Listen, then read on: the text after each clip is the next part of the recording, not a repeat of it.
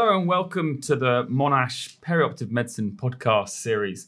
I'm Joff Lacey, and today we'll be discussing the role and reported merits of neurocritical care as a distinct subspecialty and its position in modern healthcare. I'm delighted to be joined by Dr. Hilary Madder, consultant anaesthetist at the Alfred here in Melbourne, and up until reasonably recently, clinical director of neurointensive care at the John Radcliffe in Oxford in the United Kingdom. Hilary, many thanks for joining me today. Thank you for having me. So Hilary, in Australia, many, if not most, critically unwell neurological or neurosurgical patients are cared for in general intensive care units, so units that are managing a diverse range of patients suffering from all manner of different illnesses. But there's a growing emergence of specialised neurointensive care units that are in varying states of development around the world. Now, you ran one back in the UK, so maybe you could start by explaining the structure and the role of your unit back in Oxford and helping us understand what constitutes a neurointensive care unit. Okay, so in Oxford we had initially a very small neurocritical care unit that was down in the original Radcliffe Infirmary Hospital, and then we moved up the road in 2006 to a purpose-built state-of-the-art centre with 18 ventilated beds and very, very strong links to all of our referring hospitals.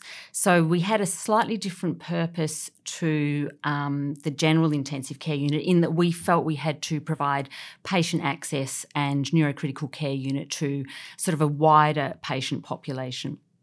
But at the same time, we also had very strong links with the general intensive care unit. So we would be part of a joint clinical governance group. We had shared protocols. We had shared training and shared equipment.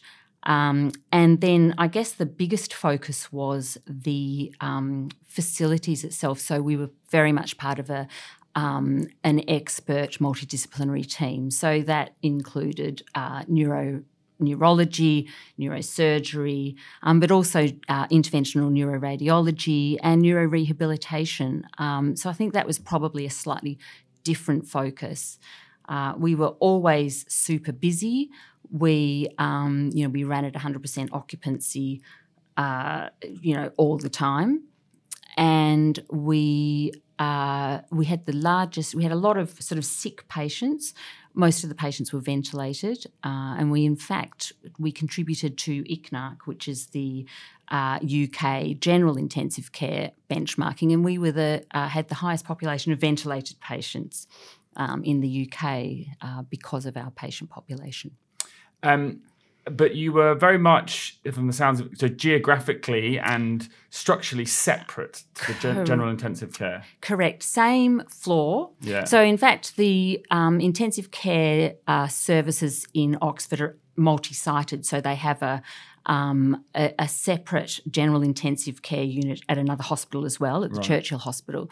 But we were on the same level as the main hospital with a sort of a link corridor, and then the same level, obviously, we had our own wing, if you like, with 4 neurosurgical theatres, CT, MRI, angiography, all in the same building. All for you, so to speak. All for us. So all, literally next door. So you would, and the sort of power of the MDT was very real. So if you, wanted a scan, you could just nip in next door and, speak to one of the neuroradiologists to look at what sort of sequence of imaging, etc. If you thought a patient needed to go to theatre, you'd just go across to the neurotheatres and sort of talk to the neurosurgeons. The neurosurgical on-call registrar, they were on site, so their on-call room and sort of study was actually on the neurocritical care unit. So it was really a very much a team approach. And then sort of upstairs was neurophysiology and also neuropathology. So we actually had a lot of, neuropathology and sort of oncology sort of testing and things actually relating to our unit as well.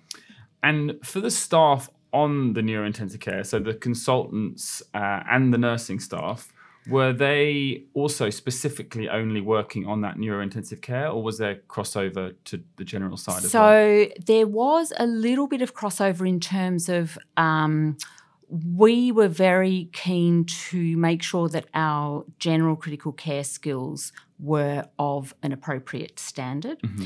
And likewise, because we were so full and always running over occupancy, there were certain patients, when we had spillover into the general unit. So they also wanted to make sure that they were familiar with, ICP management, but also EVDs, etc., external ventricular drains, etc. So we had sort of a little bit of shared staffing and encouraged that, but in general, it was a dedicated nursing and medical staffing.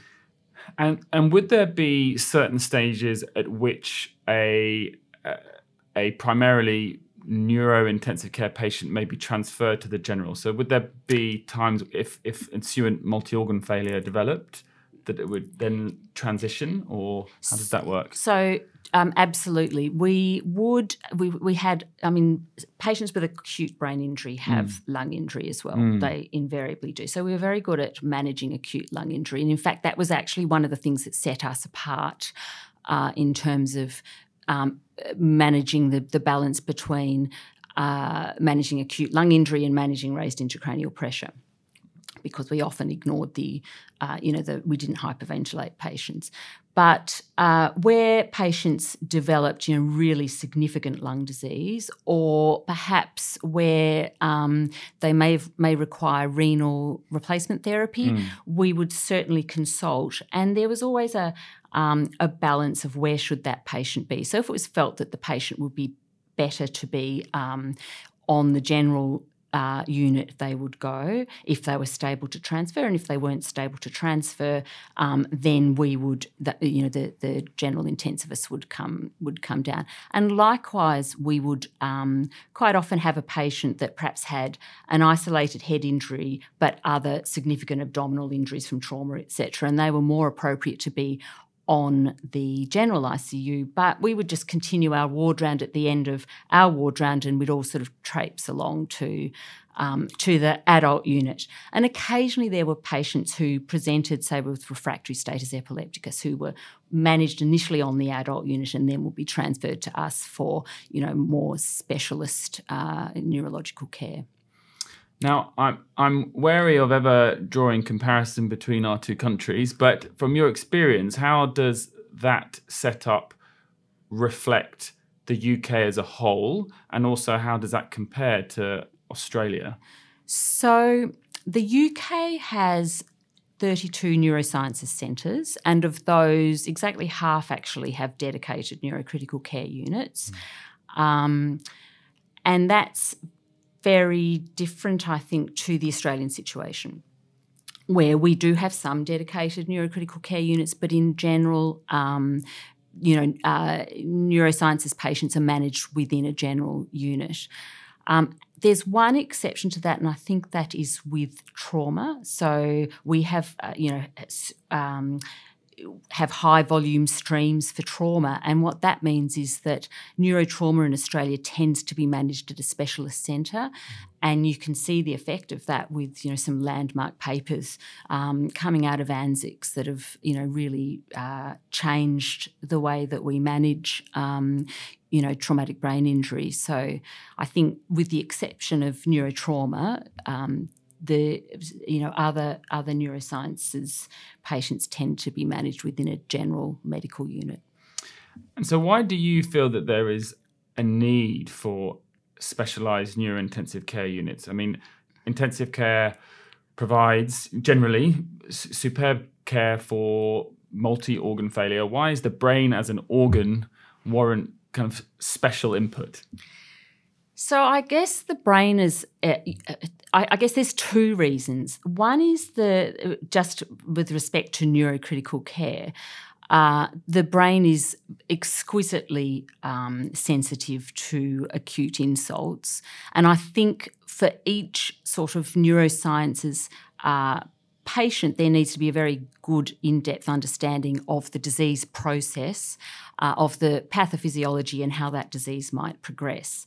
And I think that's different to perhaps general critical care. So you're not just treating the lung, you're actually treating a sequence and a progression of disease. And that actually also requires meticulous attention. The difficulty is that you also need to be able to provide critical care to other extracranial organs. So the other thing I think is the power of the MDT. These are complex diseases which really have developed into a multidisciplinary mode of management. So particularly with interventional neuroradiologists, neurosurgeons, and neurology. But as I said, even the neurorehabilitation requirements for these patients, are extraordinary and need to be commenced within the neurocritical care, within the day one of illness, not once the patient's been discharged to the ward. Now, your description of the unit back in Oxford and the rationale to have such units make perfect sense. These are complex patients with that you can see would benefit from people dealing with the same pathology and patient cohorts day in, day out. But most importantly, is there evidence that this kind of setup improves patient outcome? So it's a good question. And it's actually a very difficult to answer question, as any question of evidence is. Yeah. And I guess to summarise, I think there's a relatively large volume of relatively weak evidence. Right. Now, some of the problems are that studies looking to show that neurocritical care makes a difference just look at mortality. And obviously, neurosciences patients, that survive their disease have a very high burden of disability. So we really need to be looking at outcome. And functional outcome at 6 months is one thing, but we do know that actually it continues to improve to 1, 3, and even 5 years. So to do studies of that, following up is very, it requires a lot of resources. So that's number one. The other thing is often there are historical controls, or the evidence is often retrospective. And I guess the other thing is that what outcomes do we want? Obviously, functional clinical outcomes are important, but there can also be other outcomes which I'm not, in fact, aware of, but I think would be fairly easy to look at. And that's things like training opportunities, research outputs, patient and family satisfaction, etc. So I guess that is one thing. And then in terms of going into the evidence, there's 2 trials that I think are worth looking at. And outside of that, you'll just have to take my point that there's a relatively large volume of relatively weak evidence. But 2 trials of interest are the RAIN study, which is a UK study. It invited all intensive care units in the UK and ended up having, I think, 13 intensive care dedicated neuro ICU units that participated. And that had several arms. But one of the aims of that was to try to look at measure outcome following traumatic brain injury and to measure sort of functional outcome at quite a depth of quality, actually, and then compare the cost effectiveness of exactly what we've been talking about, dedicated neuro ICUs versus neurocritical care units within general units that had neurosciences facilities versus intensive care units that had no neuroscience facilities.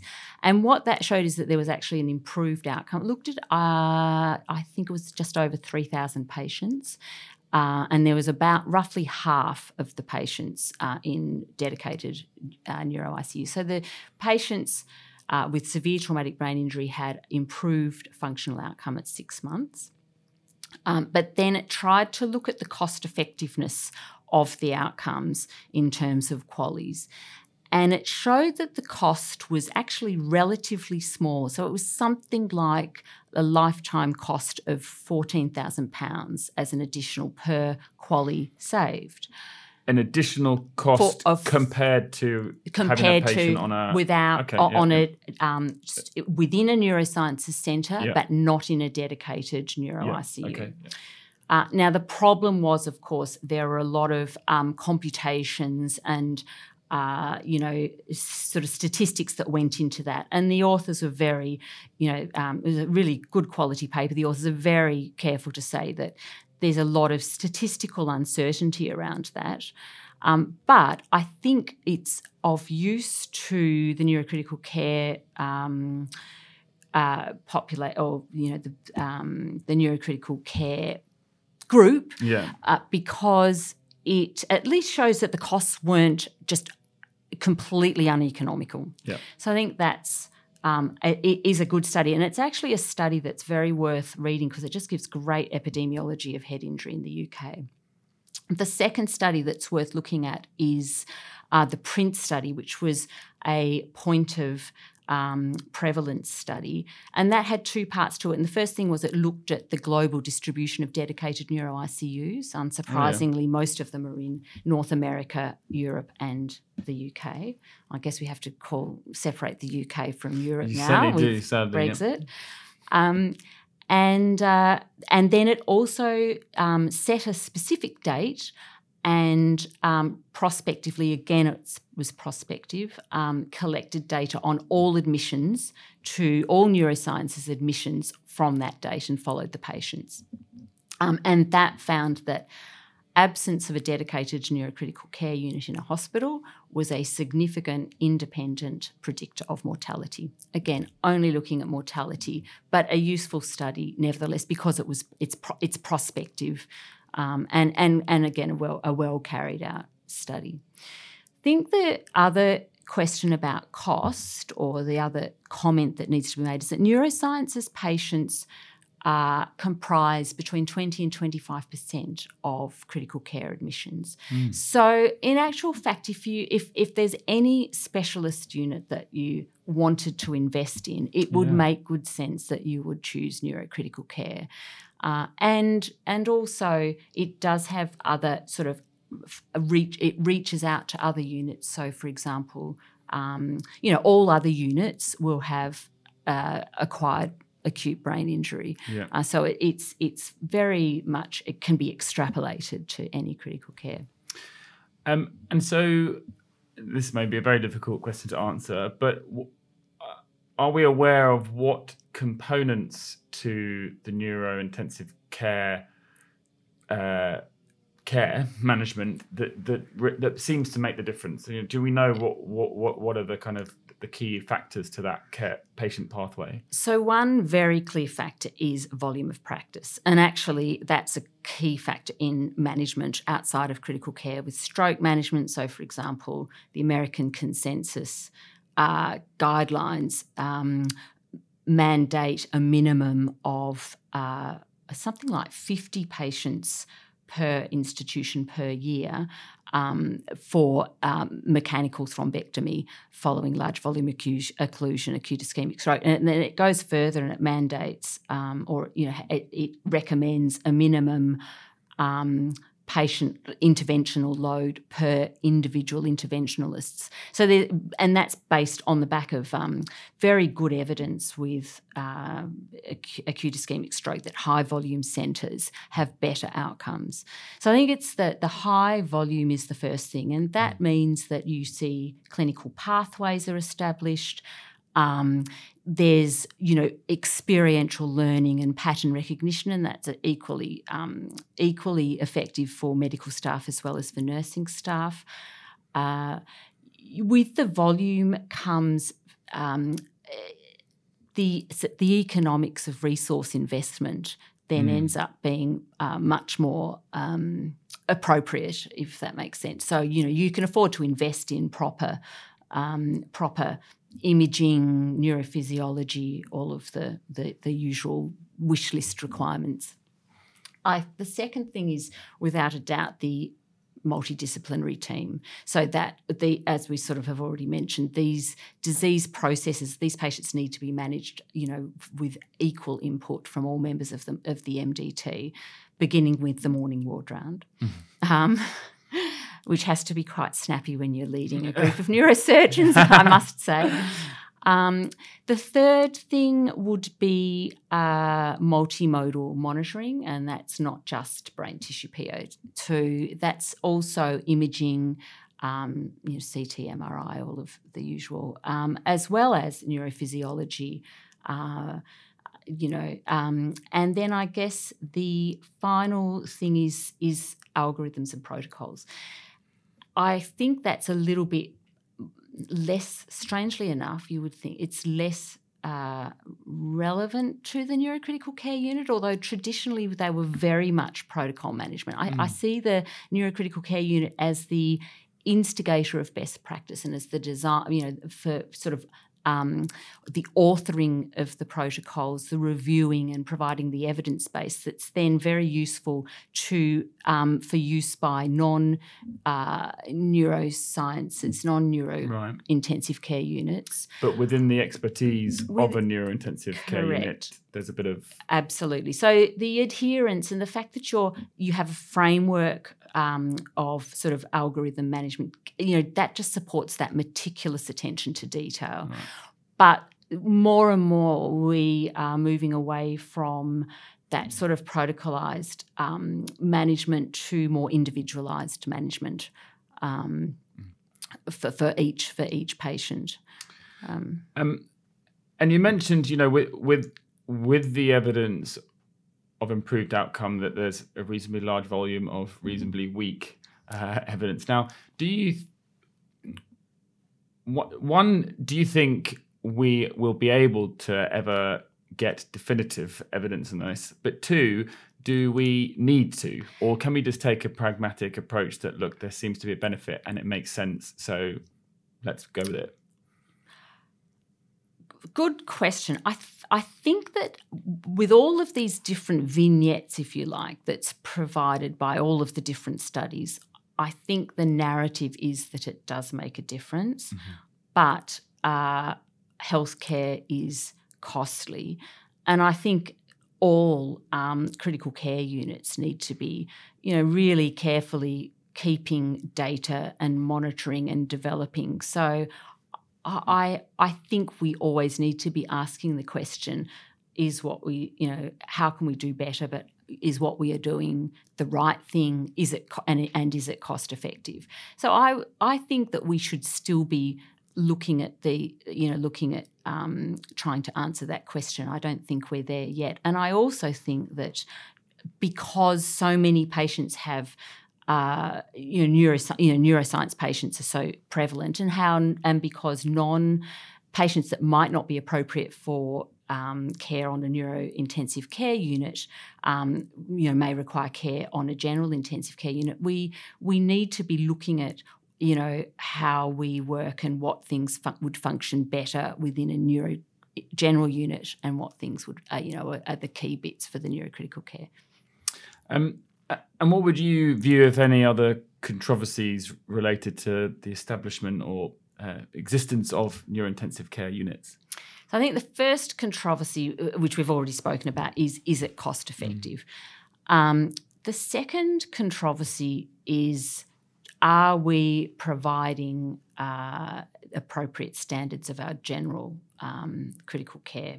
I think that we always have to ask that. We have to have very clear, there needs to be very clear reasons for where the patient should be for any unit. And the way that we can sort of reassure ourselves, I guess, is that all intensive care units need to be collecting mandatory benchmarking performances and sort of taking part in the national, data registry, so they can look at themselves against critical care or all critical care units for sort of just to monitor key quality indicators. And so, going forward, what do you view is the best infrastructure for caring for these neurological critically ill patients. Have we struck a balance at the moment, or where do you see it going in the future? Are you talking about development within Australia, or perhaps development within the UK? I suppose both in a way. What would you view as the ideal structure within a healthcare system that best looks after these patients? So I think that the evidence is there to from the high volume of practice point of view that we should be having dedicated neurocritical care units in neurosciences centres, but that they should have very close links, so really be part of an overall critical care delivery group. It doesn't, to me, matter where the geography is. I think ideally they would be a wing of a general critical care unit to just sort of promote those sorts of working relationships. However, if it turned out that was a conflict against co-location for immediate access to the neuro-MDT and in particular imaging, then I would choose co-location with the neuroscience facilities. I also think that we should be striving to have very strong professional bodies or societies, if you like. And I think one thing I haven't mentioned is the American Society for Neurosciences, Anaesthesia and Critical Care, and the UK Neuroanaesthesia and Critical Care Societies, which are slightly more involved and have a greater professional responsibility than special interest groups, which we have here in Australia.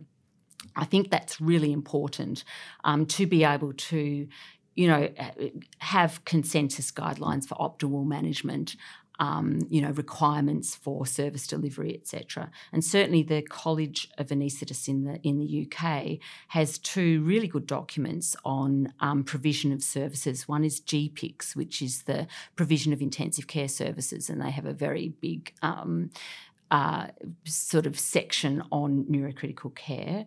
And in fact, the provision of anaesthetic services document has a huge section on neuroanaesthesia, which is well worth any neuroanaesthetic department coming to grips with. The other thing, I guess, in terms of the infrastructure is the relationship to referring hospitals, because even in Australia, patients don't just all come into the one tertiary centre. So I think making sure that those patients are correctly managed right from the point of injury, so from the point of stroke or, the ictus of a ruptured aneurysm, really reaching out and making sure that that's, optimal clinical care right from the beginning is really important. I think that's very well developed in the UK and possibly less developed here in Australia.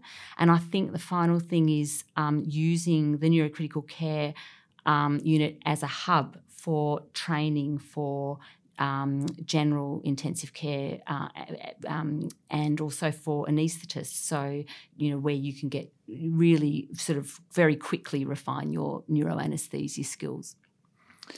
Look, Hilary, we're going to have to leave it there, but thank you so much for your time and talking to us today. It was fascinating, lovely to chat, and we hope you enjoyed listening. And please remember to check out the rest of the Monash Perioperative Medicine podcast series. Thank you. Thank you.